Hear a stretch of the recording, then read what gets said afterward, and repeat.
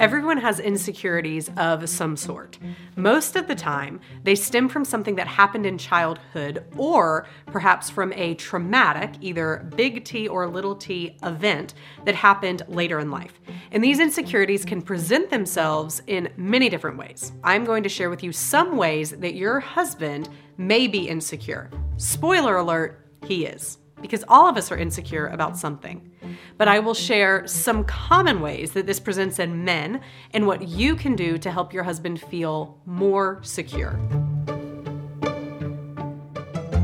This is Marriage Helper Quick Tips, hosted by marriage and relationship expert Dr. Joe Beam, CEO of Marriage Helper Kimberly Beam Holmes, and our team of certified coaches. Our hosts will honestly share their hard-earned insight on some common marriage pitfalls and offer some quick tips backed by research that you can begin to use today. Regardless of the situation, what we teach will not only make your relationships better, but will also help you to become the best version of yourself along the way. Listen to Quick Tips wherever you get your podcasts. And don't forget to leave an honest review. We love hearing from you. Turn up the volume and prepare to take notes as we begin this week's episode of Quick Tips.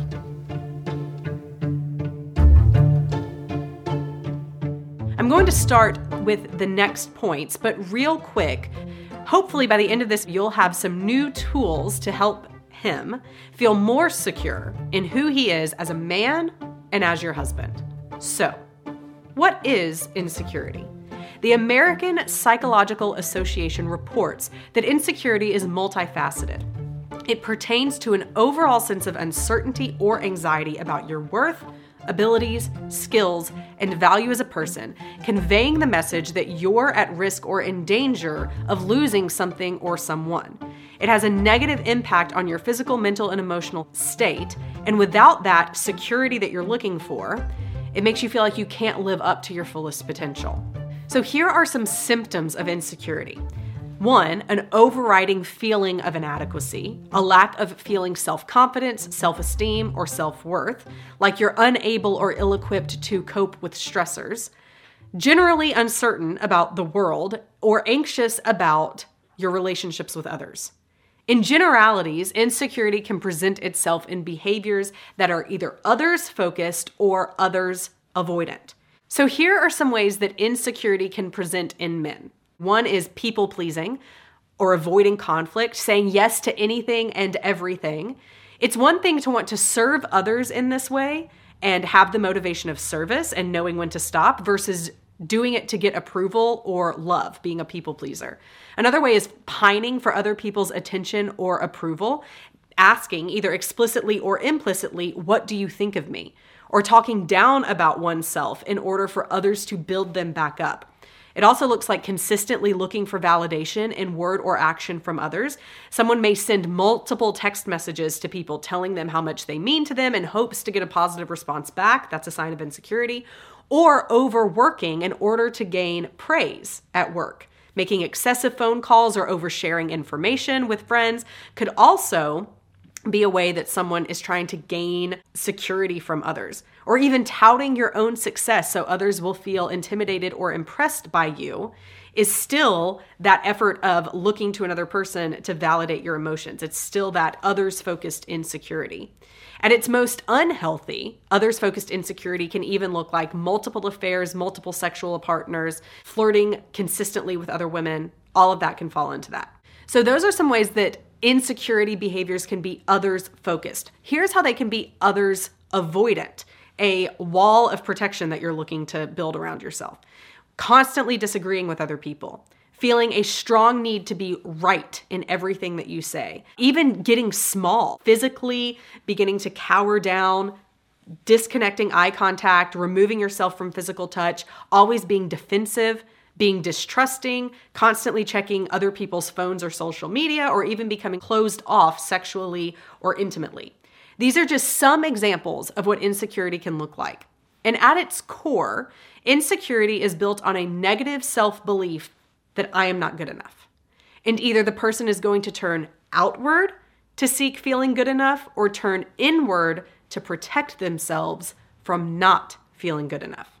So here's what not to do when your husband is insecure. You do not point out their insecurities to them. This is not to say that you act like nothing is happening, but you don't want to approach your husband and say, I realize now that when you go out of your way to ask me what I think about you and what you did and what others thought about you at that party, it's really coming from your insecurities. Or you don't say, because of how defensive you are, it's because you're insecure. It's like Big Bang Theory, if any of you know that show, Leonard's mom, she's completely a terrible mother, right? Like she has no empathy. She's completely disconnected. She's psychoanalyzing everything. That's not how you want to come across in this situation. You simply want to take what you are learning, what you're learning here in this video, and realizing, oh, there's something deeper going on, which is probably the reason my husband is acting the way that he is. And I'll share what to do in just a minute. But the other thing is you don't want to use their insecurities as a way to hurt them or manipulate them. It can be tempting to realize that your husband may be sexually insecure, for example, and in the heat of an argument, throw that back in his face. Or to realize that your husband is a people pleaser and want to milk that to your advantage. Don't do that. This is an opportunity for you as his wife to lean in and to support him.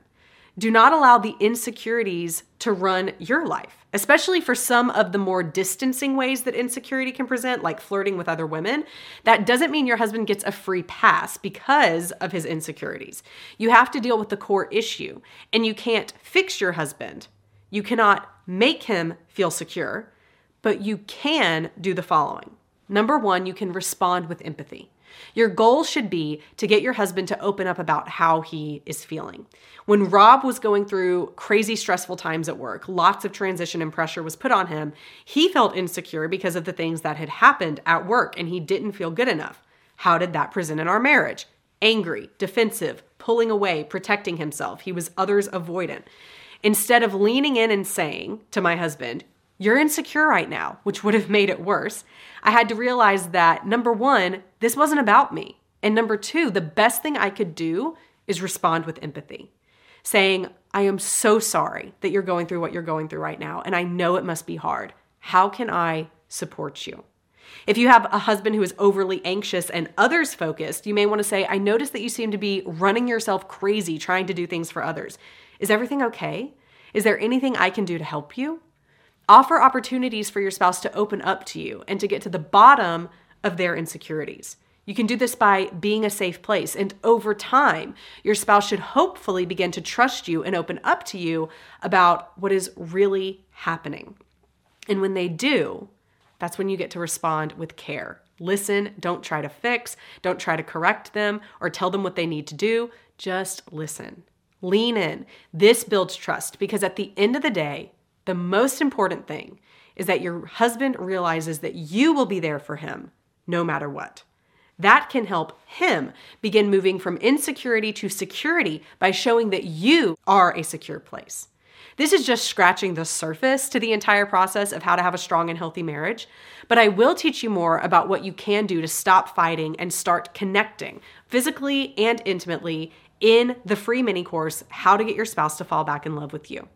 No matter how long you've been married or how in love you are, falling in love is a daily process. And in this mini course, you will learn the process of falling in love and what you can start doing today to have a better marriage. And the things you learn will also help you in learning how you can help your husband feel more secure.